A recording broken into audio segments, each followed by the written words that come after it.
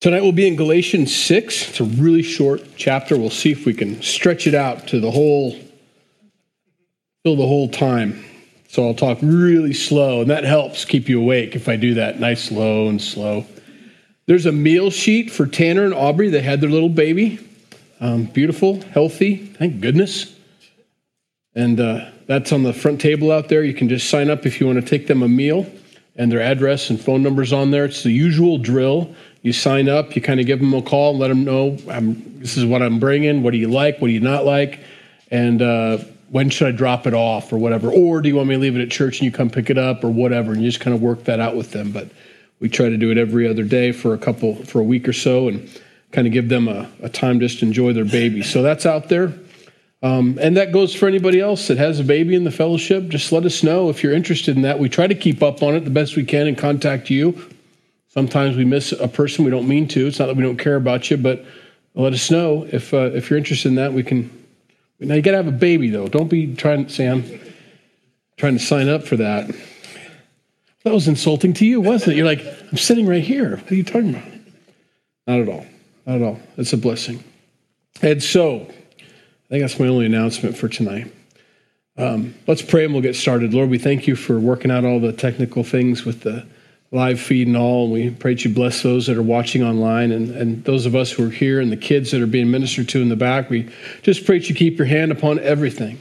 And as Aaron prayed, we do want to be led by your Spirit and taught by your Spirit. And just pray that we'd be open and receptive to everything you have, that we'd receive your word with gladness. Your loving Father is always looking out for our best, and for encouragement, we'll take it. And if there's any correction, that too. And if there's just perseverance or whatever it is that you have for us, we just receive it. We just want to say that ahead of time. Whatever you have for us, God, we thank you for it. And so Lord, bless us with your word, the bread of life, as we break it this evening. And we eat it and we enjoy it. And we know it has everything we need for our spiritual growth and for our relationship with you. In Jesus' name, amen. Galatians didn't start very gracious. It's kind of started off with a curse. Remember that first time when Paul wrote in chapter 1 of this chapter? It's been a while since we've been way back there, 5-6 weeks from now. And he starts off with, if anybody gives you any other doctrine, let him be accursed. It's rare for Paul to start off with a curse. Well, he tries to end on grace tonight, and that's always the case. What Paul was passionate about and upset about was being moved from grace. He knows how important that is, and that it's not a thing or a part of, it's the thing. It's the reason Christ came. And I'm going to do my best to make that point tonight as we get into chapter 6 here, the completeness that we have in Jesus in our faith. And it's something you can rest upon, that completeness, knowing that it's finished, the imputed righteousness of Christ, and that he doesn't impute our sins to us. Both of those two things together, if we just spent a month thinking about or a year thinking about, would bring such peace and refreshment to us. And I hopefully will understand that. In verse 1, brethren, and so he does kind of tone it down. You're my brothers. I'm just upset that you listened to these yo-yos that came in and tried to push you back in your faith. Brethren, if a man is overtaken in any trespass, you who are spiritual, restore such a one in a spirit of gentleness, considering yourself, lest you also be tempted. That first verse is important. It's such a switch of subjects from what he's been talking about, but it goes right along with it.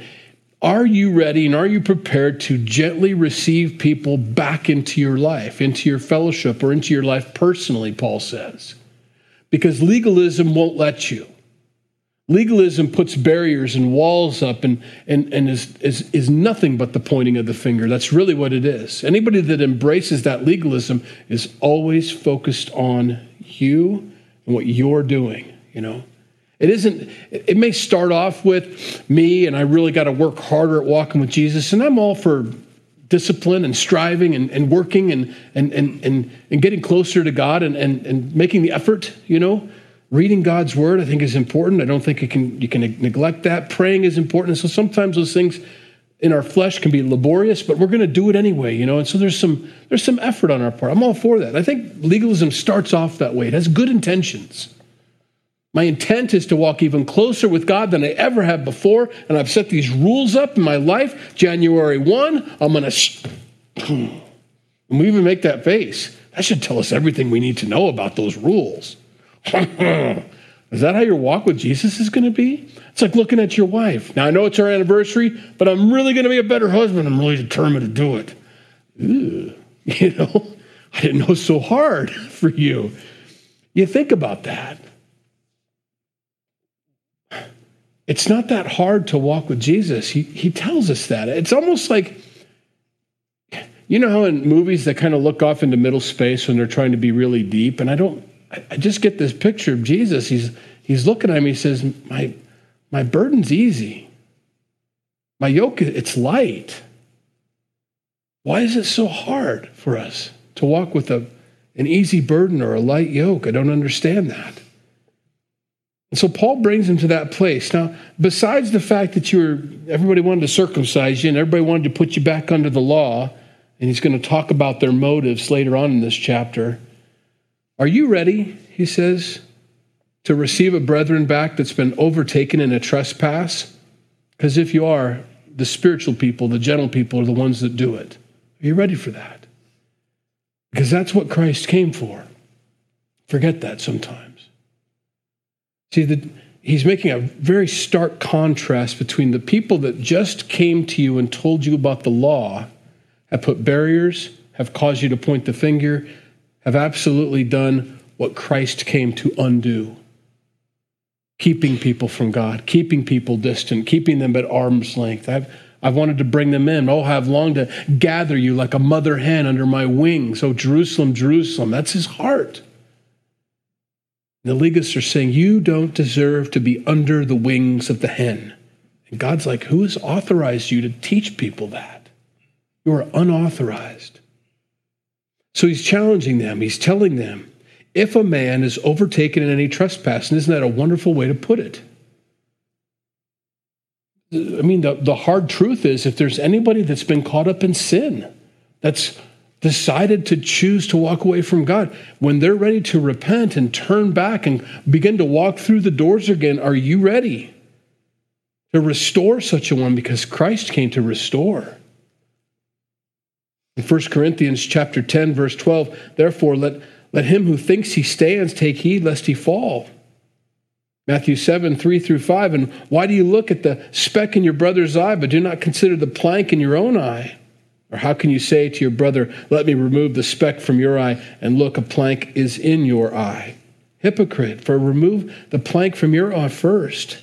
Then you will see clearly to remove the speck from your brother's eye. The idea is, when you restore in gentleness, you remember how much it hurt when you were restored, the things that you had to go through to get the plank out of your eye. Anybody ever do that? Ever saw without having the glasses on like you're supposed to? Max, I'm not looking at you directly, but I always think I can get by with it. Especially when I'm outside, I'm thinking, okay, I get the wind going this way and I can go this way. I've got the chute going that way. It's all going to be fine. Sure enough, the wind changes and blows it right in my face. And I'm still trying to finish my line. That's super safe. So I know what that's like. And then you spend the next, you try to, you got to pull it over and let it drain out. You do that. What a waste. If I just put the glasses on. The point of this is how much it hurts. So you have compassion on some guy that comes to you and says, oh man, I got something in my eye. Dude, I've been there. I know what that's like. And you don't go in there with your vice grips, and try to grab them. You're looking, you're like, I don't want to hurt you. I don't want to lose your, you're very careful because you've been through the experience. One of the fruit of the Spirit, one of the grapes of the cluster, remember we talked about that last time in Galatians 5, is gentleness. It's part of it. Don't just restore someone to fellowship. Don't just restore someone into your life. Don't just bring them back. Bring them back with gentleness. Doesn't have to be a big, have you learned your lesson? Let's go over this again. Sit down. Let's talk about this. I want to make sure. Restore someone in a spirit of gentleness. That's Christ's heart. You read the Gospels and you watch Jesus walk and the way he related to people. He was upset, but only with the religious rulers, and that was for a specific reason.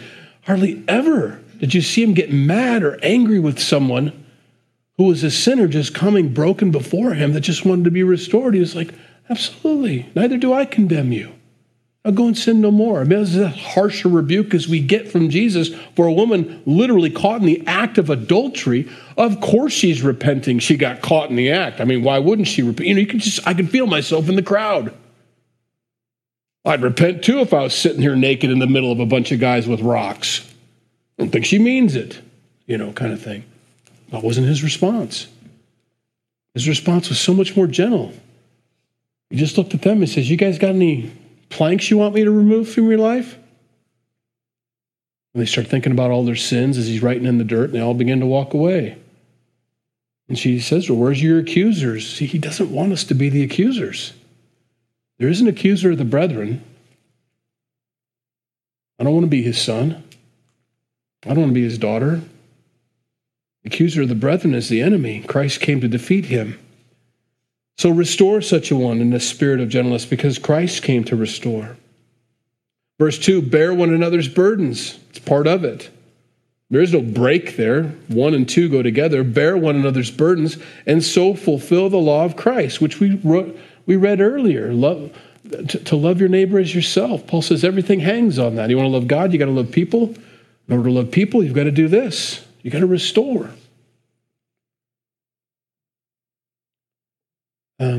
Several of the passages that we read about Jesus healing, it's what he did. You wonder, what was with all the healings? For one thing, it's just a nice thing to do to give people eyesight. But if you got a blind guy and you made him a sight guy and he still goes to hell, what difference does it make? I mean, even I know that the spiritual implications were far more important than the physical ones, and yet Jesus spent a lot of time restoring people physically. And I wonder if his whole life was one gigantic object lesson. I'm here to restore the withered hand. I'm here to give sight to the blind. I'm here to open the ears of the deaf and to cause those who couldn't speak, I want them to speak.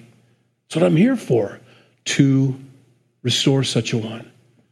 I want to do that to your soul too, though. I want to do that to your spirit. I want to restore you to myself. I want to make you whole, complete, because we're not.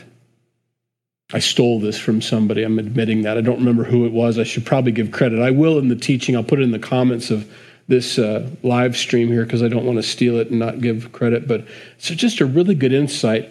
When God made the 6 days of creation and the seventh day of rest, he starts off with the water. He makes the water first, and then he makes the fish to go in the water. Maybe some of you know this, and it's new to me. And then he made the earth. And after he made the earth, he made the things that go on the earth, right? And then he made man, right? And you put all those things together, it's like you can't have a fish out of water, right? Because it'll die. The water's fine without the fish, but without the water, the fish dies. And likewise with the earth's fine without the animals, but without the earth, the animals ain't going to make it, So they need it. And when he made us, he consulted himself. Let's make man in our image.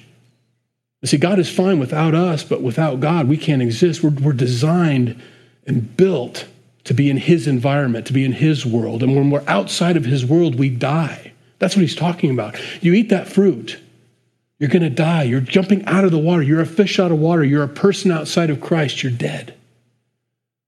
I want to put you back in that place. Restore such a one. I want to give you your arm back, your sight back, your ears back, your tongue back. I want to make that leprosy go away. I want your skin restored. I want to do that to your spirit. I want to revive that. I want to make you whole again. So he calls us in that verse 2 to bear one another's burdens, to fulfill that law of Christ. Can you bear other people's burdens? Sometimes you think that means problems. I guess it does, to an extent. Will you bear other people's problems? Yeah, I'm going to do it all the time. And they bear with you too, and you kind of think of it that way. Can you put up with people walking away from Christ or sinning and then coming back to Christ? Can you be the hands and feet of Christ to someone who goes back and forth, who falls into sin. See, I like a lot of people and I enjoy fellowship with them because they don't tell me about their sin most of the time.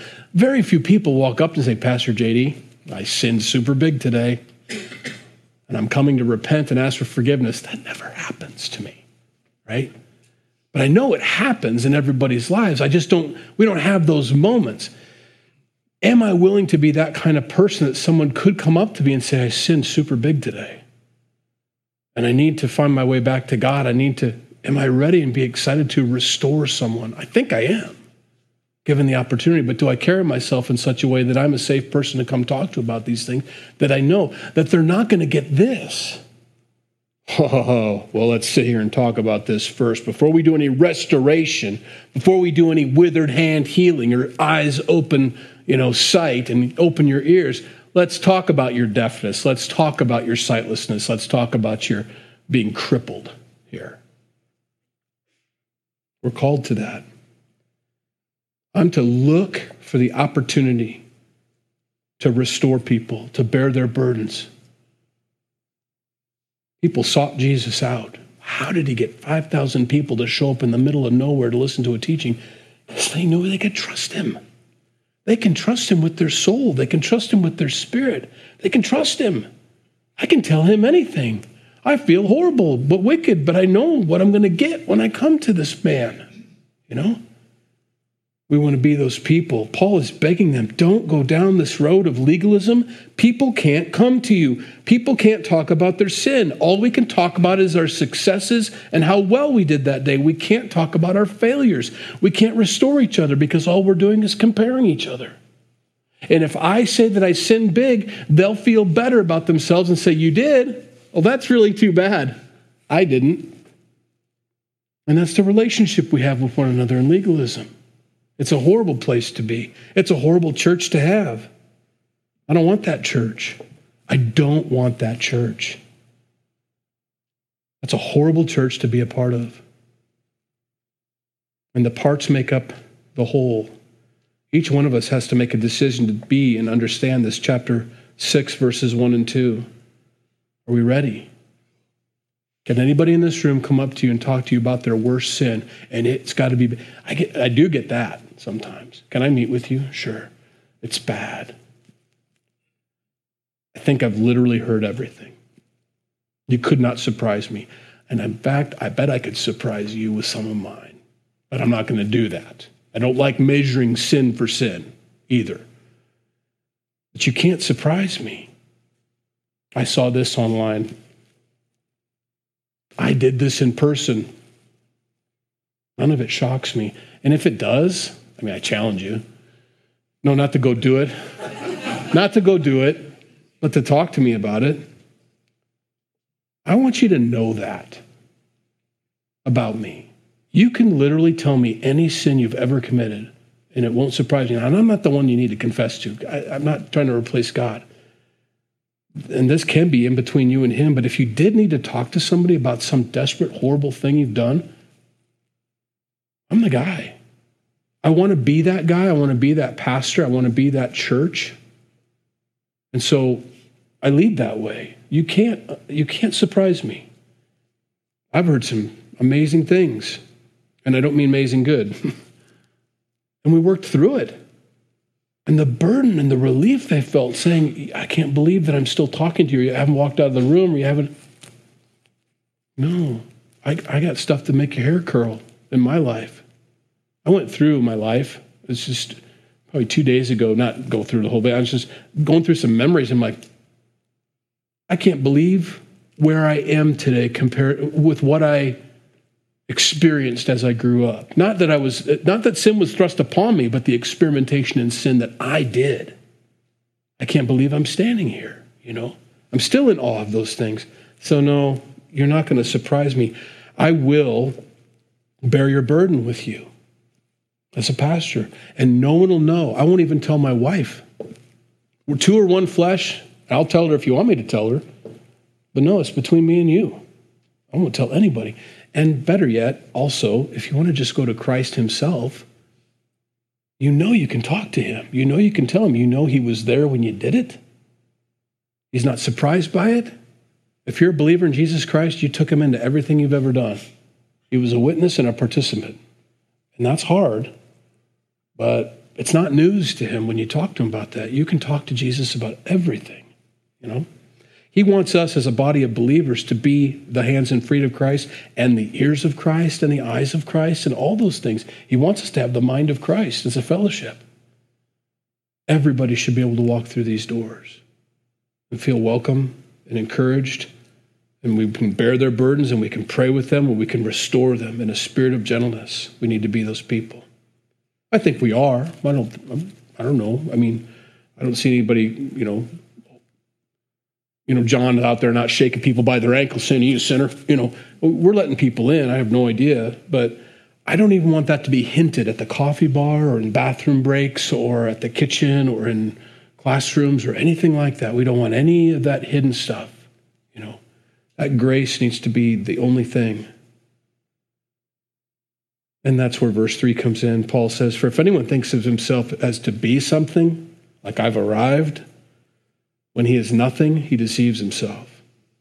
You're fooling yourself if you don't think you're right alongside the worst sinner in the world. You are. You're as saved as the worst sinner, and the worst sinner is as saved as you. There is no levels. But let each one examine his own work, and then he will have rejoicing in himself alone and not in another. For each one shall bear his own load." He's not switching ideas. I mean, he is. He's just switching the focus. Don't worry about everybody else's obedience to God. It isn't my job to be this is different from being am I my brother's keeper? I don't know where Abel is, Cain said. Am I my brother's keeper? That was a different conversation. I am not your... Chuck Smith has always encouraged us at the Senior Pastor's Conference, keep a light touch on the people. I'm not here to check up on you. Make sure. Where were you and how come? We prepare the table here. We open the doors. We turn on the lights. We do our part. We study. We prepare. We get practice in. We get the place set up. The cups are there. The coffee's there. The fishy crackers are definitely there. We're all ready for you. You come, you come. You don't, you don't. We want to be careful. I make sure. Paul tells Timothy, take heed to yourself and to your doctrine, and those around you will get saved. I worry about getting them saved. I worry about my walk with Jesus, and when that grace and mercy is flooded into me as I need it from Christ, it'll flood out of me. Legalism floods into me. That's what flows out of me. Input, output.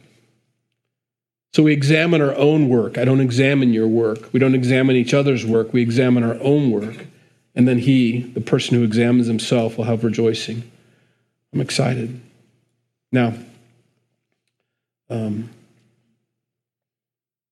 Matthew chapter 15, verse 31, so the multitude marveled when they saw the mute speaking, the maimed made whole, the lame walking, the blind seeing, and they glorified the God of Israel. Those are examples of God physically healing people and God getting the glory for it.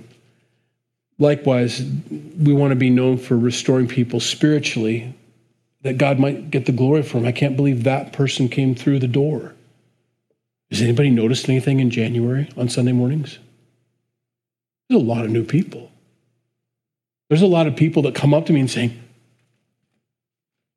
"He's here. Never thought I'd ever see him here." Well, don't say that so loud. He can hear you, He's here. They want to come. They do. They have that heart. They may not say it out loud, but they have that heart. They have that pulling, that same pulling that I had when I was an unbeliever. The Holy Spirit trying to get me and trying to glue me, and I'm just, I wanted to come. And I was the guy, which is funny, it's ironic. I was the guy that didn't want anybody to notice me there. Do not come up and say hi to me. Do not shake my hand. Don't be chummy. Leave me alone. I'm here to meet God. The exact opposite of what most people, I was not welcomed and nobody shook my hand. Because I hated that. I'm sorry. How are you? I'm JD. Glad you're here at Calvary. And I didn't want to smother you, but hey, come on in. We want to be known for that. A place where people can sneak in or come in and feel welcomed, whatever. Everybody's different. Every one of you's different. John 10:10, the thief does not come except to steal, to kill, and to destroy. I have come that they may have life and that they may have it more abundantly. Satan wants to destroy. Satan wants to distance us from each other, distance us from sinners. And Christ does the opposite. That's what the thief does. He kills, destroys, and makes distance. I've come to give my life more abundantly. I think we have the wrong idea, and a lot of people do, and I sometimes get a whiteboard, but I didn't have time for it. But we get this circle that we live in, and this is who I am and what I do and all that thing. And you want me to come to Christ, and we get the idea that God's going to make a smaller circle in our life, And now we've got to get rid of all these cool things that are on the outskirts of God's holiness and righteousness, and now I get to be holy and righteous. And there's like this little tiny circle within this grand life that I have. That's not it. God's got this gigantic circle. He says, no, I just want to get rid of your sins so you can break out of your prison and enjoy the life I've had for you. I've come to give you life more abundantly, There's so much more that you're excluding from your life because you're stuck in a cell. You're in prison of sin. I want to get rid of all that so you can enjoy all the things I have. I've got adventures. I've got people. I'm going to put you in places and opportunities that you never thought you'd have. I'm going to give you love, peace, grace, mercy in your life. You can sleep at night again. You can rest again. I've got so much I want to give you. Contentment. You have no idea how much stress and anxiety you have in your life that I want to take away from you. I want to give you life more abundantly. Join me, I'm not shrinking your world. I'm expanding it. Paul's just saying, please don't shrink with these legalists. Don't shrink it. You're cutting people off from the abundance of Christ. He's setting us free. He's giving us liberty to thoroughly enjoy everything he has for us. He says in verse 6, switching gears a little bit, let him who is taught the word share in all the good things with him who teaches. You know how you do that? You receive it. That's why the prayer was so heartfelt tonight, or maybe I focused on it a little bit more. I love to teach God's word, and I was totally blessed by studying, and I am closer to Christ after studying, and hey, it was great because I received it. Everybody that receives God's word receives the teaching of the Holy Spirit. Your life's better too. That's all Paul's saying. Let him receive them. Let him get those things. In Luke chapter 8, verse 15, but the one that fell on good ground, the soil, the good soil, the seed of God's word, are those who, having heard the word with a noble and good heart, keep it and bear fruit with patience. Rejecting God's word or rejecting the teaching is just like hard soil where the word of God, like seed, bounces off and ends up getting washed away or doesn't get root. He wants us to prepare that. Kim Watson was sharing last Sunday on his way down. He goes, man, it makes such a difference when I pray and listen to worship music on the way to church. The teaching's just so much deeper and richer, is the idea. The soil of my heart's plowed up. I don't have to get plowed up when I show up and I walk in the door and I get my coffee and I sit down and I'll bless me, kind of thing. And the whole worship time, all 5 songs or how many songs we ding is, the worship team's got, jackhammers and try to plow up the soil of your heart so that when the word of God comes, it can get into the dirt, We can do that beforehand. Take some time. Let church start. If you come at 11, start church at 10:30 in your life. That's it. I'm getting rid of all the distractions. I'm worshiping God. I'm preparing my heart. I don't feel like it, but God, I'm praying. Help me. I need help. I don't want us to pray this morning. I need help. And you're plowing up the soil of your heart, and then you sit down, and all of a sudden, answers come from God's word, from the worship songs or something. You'll sing something. Oh, that was so amazing. So I get that. Well, that worship was really anointed today. It was anointed last week too, by the way. More than likely, you just weren't in that position in your heart to receive that wonderful worship because it was as good last week as it was this week. It's not the people. It's the soil of the heart, our own hearts. James 1:25, but he who looks into the perfect law of liberty and continues in it, is not forgetful here, but a doer of the work, this one will be blessed in what he does. Hearing the word of God and doing it, receiving it with gladness. Then verse 6 applies. You'll share in all the good things. Verse 7, do not be deceived. God is not mocked. For whatever a man sows, that he will also reap. For he who sows to his flesh will reap of the flesh corruption.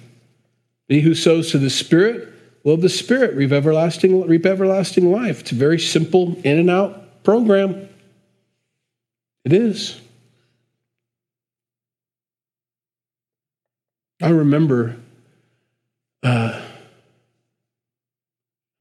when the internet just started, and we had the Apple that was like the clear Apple thing on your space age looking, and boy, we were it, but talk about a big piece of hardware. Anyway, we were trying to figure it out, and Jenny and I are looking at it, and we see something over here we're interested in because it started flashing. You don't click on the flashing things on the side. You just read the text, and we clicked on it, all of a sudden, all the pop-ups happen, all these ads. Now you can't even see what you're trying to read anymore. You're trying to close them as fast as they pop up. Pretty soon your computer's so bogged down you can't even, nothing's running anymore, right? I'm not saying we're computers, but spiritually speaking, the more flesh I sow to, the more things of the world, the carnal things, the things that have nothing to do with God or eternity, the more I do, those are those pop-ups, and pretty soon I'm paralyzed by them. I appreciate newscasters, and I appreciate the conservative news guys, and I understand the left-leaning folks and the battle that rages between them, but honestly, all that going in, both sides or one side or whatever, it can be paralyzing spiritually to you. It's hard to think of love and peace and gentleness and long-suffering and kindness and restoring people and helping sinners and all that when all you can do is, that's all you're doing is, yeah, I agree. And I'm conservative, don't get me wrong. And I prefer some news organizations over others like everybody else. But I can find myself either whether it's from the radio or whether it's from the television or something that I'm hearing, all of a sudden I'm in this world and I'm concerned about the things of this world, and I'm not concerned about the things of God anymore. I'm not. I'm focused on it. It becomes my gospel. It becomes my mantra. It's what I talk about. We have a conversation. That's what I bring up. I don't bring up Jesus. I don't bring up Scripture. I don't bring up anything else. I bring up that because that's the thing of the day, right? It can consume me. But when I quiet myself and I get into God's word and I begin to pray, it becomes very clear how to navigate and effectively this world for Christ. And that's all he's saying. Don't be deceived. Whatever you sow to the flesh, you're going to reap of the flesh. You sow to the Spirit, you're going to reap of the Spirit. And that's just a question of what you want. And that's what you do, And so he's just a very simple warning to them. Don't sow to the flesh. Now, what he's talking about is the religious rulers that came in and tried to bring in legalism to them. You sow to that, you're going to be just like that. That's what you grow. You can't put that seed in the ground in your garden and not expect some fruit from it. It's going to happen. And that's in any sin or any legalism like this. That's what's going to grow in your life. You cannot grow both crops. One's going to choke out the other. And so it's a simple ratio. Sow to the Spirit, don't sow to the flesh. And you'll have a spiritual walk and a spiritual life. And your eyes will be opened and you'll walk closer with Jesus. And there'll be more of all the things he promised you in the Spirit. You don't do that, just don't be surprised. It's a decision we make in that liberty that he's given us. I have liberty, but not everything that I plant is worth it. Verse 9, and let us not grow weary while doing good. In that planting of the spiritual things, remember 9 and 8 and 7 go together. And let us not grow weary while doing good, for in due season we shall reap if we do not lose heart. The spiritual things don't grow near as fast as I'd like them to. I think everybody can agree on that. I put that quiet time in. I want to see some fruit in my life. I had quiet time. Where's my peace? Don't grow weary in well-doing. Continue in that. Continue. One of the things I like watching now is these guys that take sledgehammers and start beating on a giant boulder. Have you ever watched one of those? It's probably one of the boringest things for everybody else in the world but me. But I'm looking at him, and he's taking this, I suppose it's an 8-pound sledge. I don't know what a standard sledge is, 8, maybe 12. And he takes it, and he just, boom. And I'm like, you're an idiot. That thing's marble or whatever it is. And I'm looking at that thing, I'm like, and after about 12 or 15 times, all of a sudden you see it go, it makes that fracture. I'm like, no way. Because once that sledgehammer bounces off the first time, I'm like, I need to go to the rental store. I mean, that's it. I would not continue the project. I need a skid loader, need a helicopter, drop it from something. There's no way I'm going to do this. Spiritual things take effort and consistency. And if you got something that you've been battling with for 20, 10, 20, 30 years of your life, and you hit it with a quiet time, boink, this is never going to happen. You know? No, you take the word of God like a 12-pound sledge on that sin in your life, you go, bam, and you just keep whacking at that thing, and you keep whacking at that. I'm tired, I'm weak, I can't lift the sledge up anymore. Do it again. Boom, fracture, a breakthrough. You know, these guys crush these things. I'm like, that's amazing.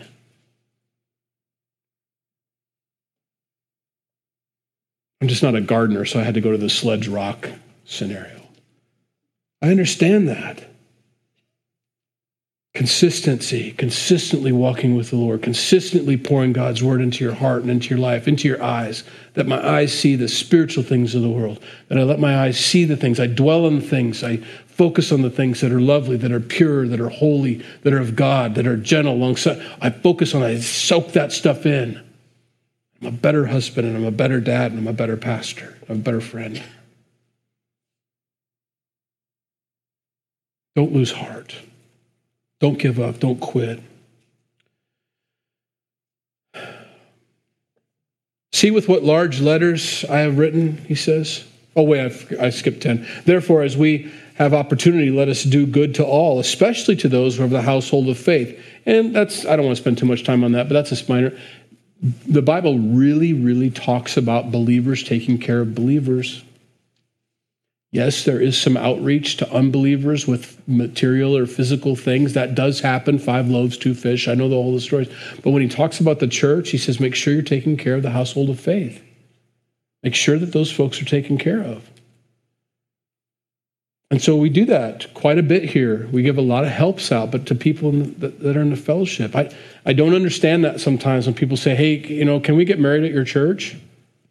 Why don't you get married at your church? Oh, we don't go to church. Then why do you want to have a church wedding? Why do you want to make? And I don't mean to be that way. I kind of do. Just a little challenge. Not trying to ruin your day here. You're probably 8 months out, but let me just plant a seed. Why aren't you going to church? And after the wedding, are you done with God? Because your marriage isn't going to survive without him. It won't make it. And if it does, you'll be roommates, and that's about it. There'll be no depth, no intimacy, And that goes along with food, and that goes along with that. Oh, yeah, I didn't know if you guys helped with electric bills. We absolutely do. And gas bills, and house payments, and car payments sometimes. We'll do that, absolutely. Who are you? You give it to people here. But you don't want God unless he wants to give you something. And you call every single church, and it's a Friday night. I mean, there's just a lot going on there, Well, here, give me your account number, and I'll go ahead and call KCP&L, and I'll pay it for you. No. I just want the cash. No, Friday night, and the meth is flowing, kind of thing. I'd be careful about that. So I read verse 10, and I don't want to take it too much out of context, but therefore, as we have opportunity, let us do good to all, especially of those who are the household of faith. I'm not saying neglect the unbeliever at all. Don't get me wrong. But I do focus on those who have surrendered their hearts to the Lord and want to walk with him and are having a difficult time. And the body of Christ is here to help the body of Christ. We really are. That's our primary service. Verse 11. See then, With what large letters I have written to you with my own hand. That's more an indication that maybe he had an eye problem. Paul might have had an eye problem because, people who can't see have, they do that with big. He just wanted them to know it was me. This is not a scribe writing this. This is nobody else's opinion. It's actually me. It's my handwriting. Verse 12, as many as desire to make a good showing in the flesh, these would compel you to be circumcised, only that they may not suffer persecution for the cross of Christ. Now he's getting into the motivations behind the guys that came and talked to the Galatians. The reason they came is because although they preached Christ, they preached circumcision so that the Jews weren't mad at them all the time. So that they could get, So this brings up a whole nother, not argument, but just a thing to work through in your own. Well, I want to become all things to all men. I don't want to offend the Jews, so I preach some circumcision a little bit too. This is where Paul draws a line, and I think there has to be a line that needs to be drawn. I do want to become all things to all men. I don't want to offend for the sake of offense, but I also want to teach grace, freedom, and liberty, and I cannot mix that doctrine, just not to offend you, into this because it's going to ruin the whole liberty, grace, and mercy thing over here. I can't do that. I can't preach the cross, the imputed righteousness of Christ, the given and the not imputed sin, and then talk about imputing. I can't do it. It doesn't work. There's just lines there that you can't cross. And that's what he's saying. They only want to circumcise you. And they do it out of selfishness. They don't really care. They just don't want anybody to get mad at them for not preaching the legal side of things. For not even those who were circumcised keep the law, but they desire to have you circumcised, that they may boast in your flesh. Christ is the end of ritual relationship with God. Christ is the end of a ritual relationship with God. There are no more rituals to come to Christ. None of them. Well, what about some of the, what do they call them, the sacraments? These are sacraments. These are there's some things that he's called us to do, but not for salvation. I mean, yeah, you should be baptized as your first obedience as a child of God, but the child of God came first before baptism. That's not a prerequisite to salvation. It's just something you do afterwards. Communion? Sure, absolutely. We break bread. We want to do that. That's part of Acts 2:42, we believe, and we want to do that as often, he says. So it can be once a month, it can be every day, it can be every week, whatever. But it's not part of salvation. It's something we do. It's not how we have a relationship with God. That's not our gate to get into heaven or to be close to Christ. It's something we do to have fellowship with him, but not. If we excluded those things, doesn't mean we don't have fellowship with Christ. And so on. Circumcision is one of them. They just want to boast in your flesh. They're not boasting in the spirit, they're boasting in the flesh. You can see the contrast he's making here. Those guys were interested in the flesh, not in that. They're looking for those who desire to make a good showing in the flesh. For some people, that's all that matters with their walk with Jesus. Do I look good to everybody else? Does everybody think that I'm super spiritual and holy because I do this, that, or the other thing publicly at church? No. That's a fleshy thing. Can you do it without anybody seeing you? Without making an announcement, without making a post? I pray for people. I just don't post about it a lot. I don't think you prayed for me. I did. I prayed for you. But you didn't post anything. Well, no. I didn't. I can. I prayed for Bob. I don't know if your name's Bob or not. Sorry. But who cares?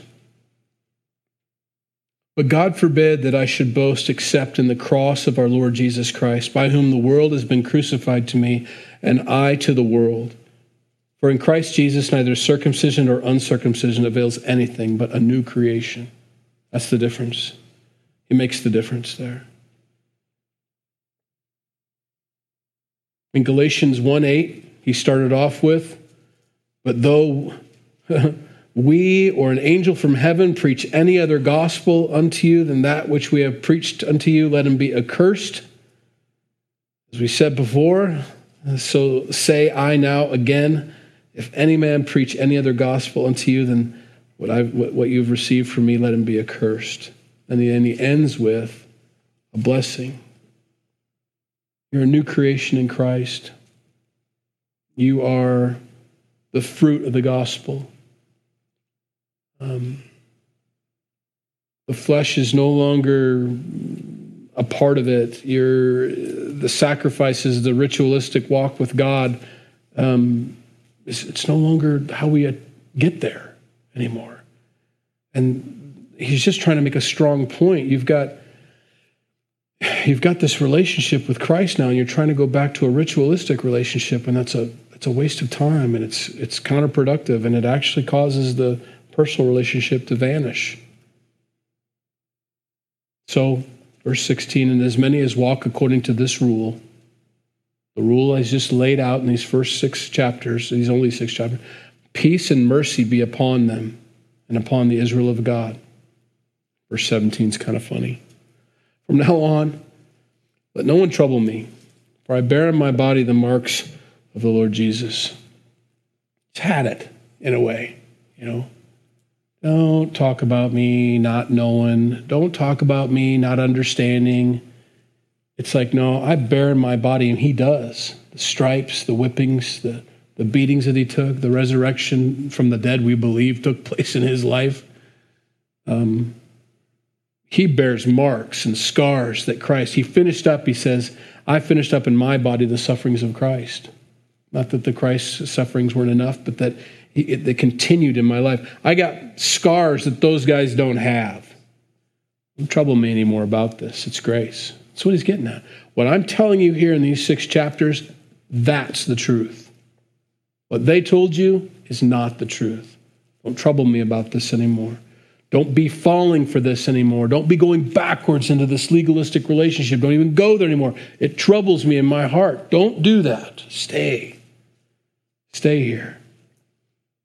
Brethren, the grace of our Lord Jesus Christ be with you in spirit. And that's a different tone than chapter 1, isn't it? The grace of our Lord Jesus Christ be with your spirit. That's all I want you to have is grace. The riches of Christ given to you. They're unearned and unmerited. I'll close with these few cross references here. I've got 2 minutes. 2 Corinthians 5, 17 through 19. Therefore, if anyone is in Christ, he's a new creation. Old things have passed away. Behold, all things have become new. Now all things are of God, who has reconciled us to himself through Jesus Christ, and has given us the ministry of reconciliation. That is, that God was in Christ reconciling the world to himself, not imputing their trespasses to them, and has committed to us the word of reconciliation. That's what the church is for. That's what you as a believer are for. We're called to carry this message and this message only. Be reconciled to God. And your reconciliation has been handled by God at the cross. He has not imputed your trespasses to you. He's forgiven you of your sins. Later on, Romans chapter 4, verses 5 through 8, but to him who does not work, but believes on him who justifies the ungodly, his faith is accounted for righteousness. Just as David also describes the blessedness of the man to whom God imputes righteousness apart from works. Now he switches here. He's going to quote David. Now here's what he said. God imputes righteousness. Here's what David said. Blessed are those whose lawless deeds are forgiven and whose sins are covered. Blessed is the man to whom the Lord shall not impute sin. Paul doesn't see a difference. I can read a difference. You just said God imputes righteousness, but actually David didn't say God imputes righteousness. He said God doesn't impute sin. It's the same thing. It's the same coin. They're 2 different sides. When God doesn't impute your righteousness to you, and you have to know that as a believer, all of your sins, none of them has been imputed to you. They've been kept back. They've been forgiven. I don't put them on your record. It's not that you have a clean slate or a ripped up record. You don't have a record at all. I've not imputed your sins to you. That means, by default, you have the righteousness of Christ. You can't do any better than that. Circumcision is not going to improve that, Paul says. And that's why he finishes this way. The grace of our Lord Jesus Christ be with your spirit. I want you restored. I want you brought all the way back, and I want you to do that for other people. Let them know they can have that. That's a gospel. That's good news. Let's pray. Lord, we thank you for your word. Thank you for Paul's heart to write such a difficult letter, such a heartfelt, powerful letter to this group of believers here, these churches here in Galatia. He so desperately wanted them to remain in that beautiful, childlike faith of grace and mercy and peace, and to spread that. And like a father, he is so upset with those who'd want to pervert the path that he had set them on. So God, help us to see that in our own lives. Help us not to pervert the path that you've placed us on. This rest, this peace, this gentleness that you've given us, not imputing our sins to us, but imputing the righteousness of Christ to us. We don't fully understand that and be able to share that with other people that are struggling with approaching you. They don't know how to come close to you. They don't know if they can. They don't know the steps. They don't know the rituals. And we have the gospel. We have the good news we can share with them. They can boldly come to you. Help us to lead them there. We don't want to be doors to the kingdom of God. We want to be people that walk through the gate with other people. So Lord, show us those people this week. People that need this kind of love, this kind of news. And help us to take them there personally. In Jesus' name we pray. Amen. If you need prayer before you go, please come up. I'll be glad to pray with you. Otherwise, have a good rest of the week.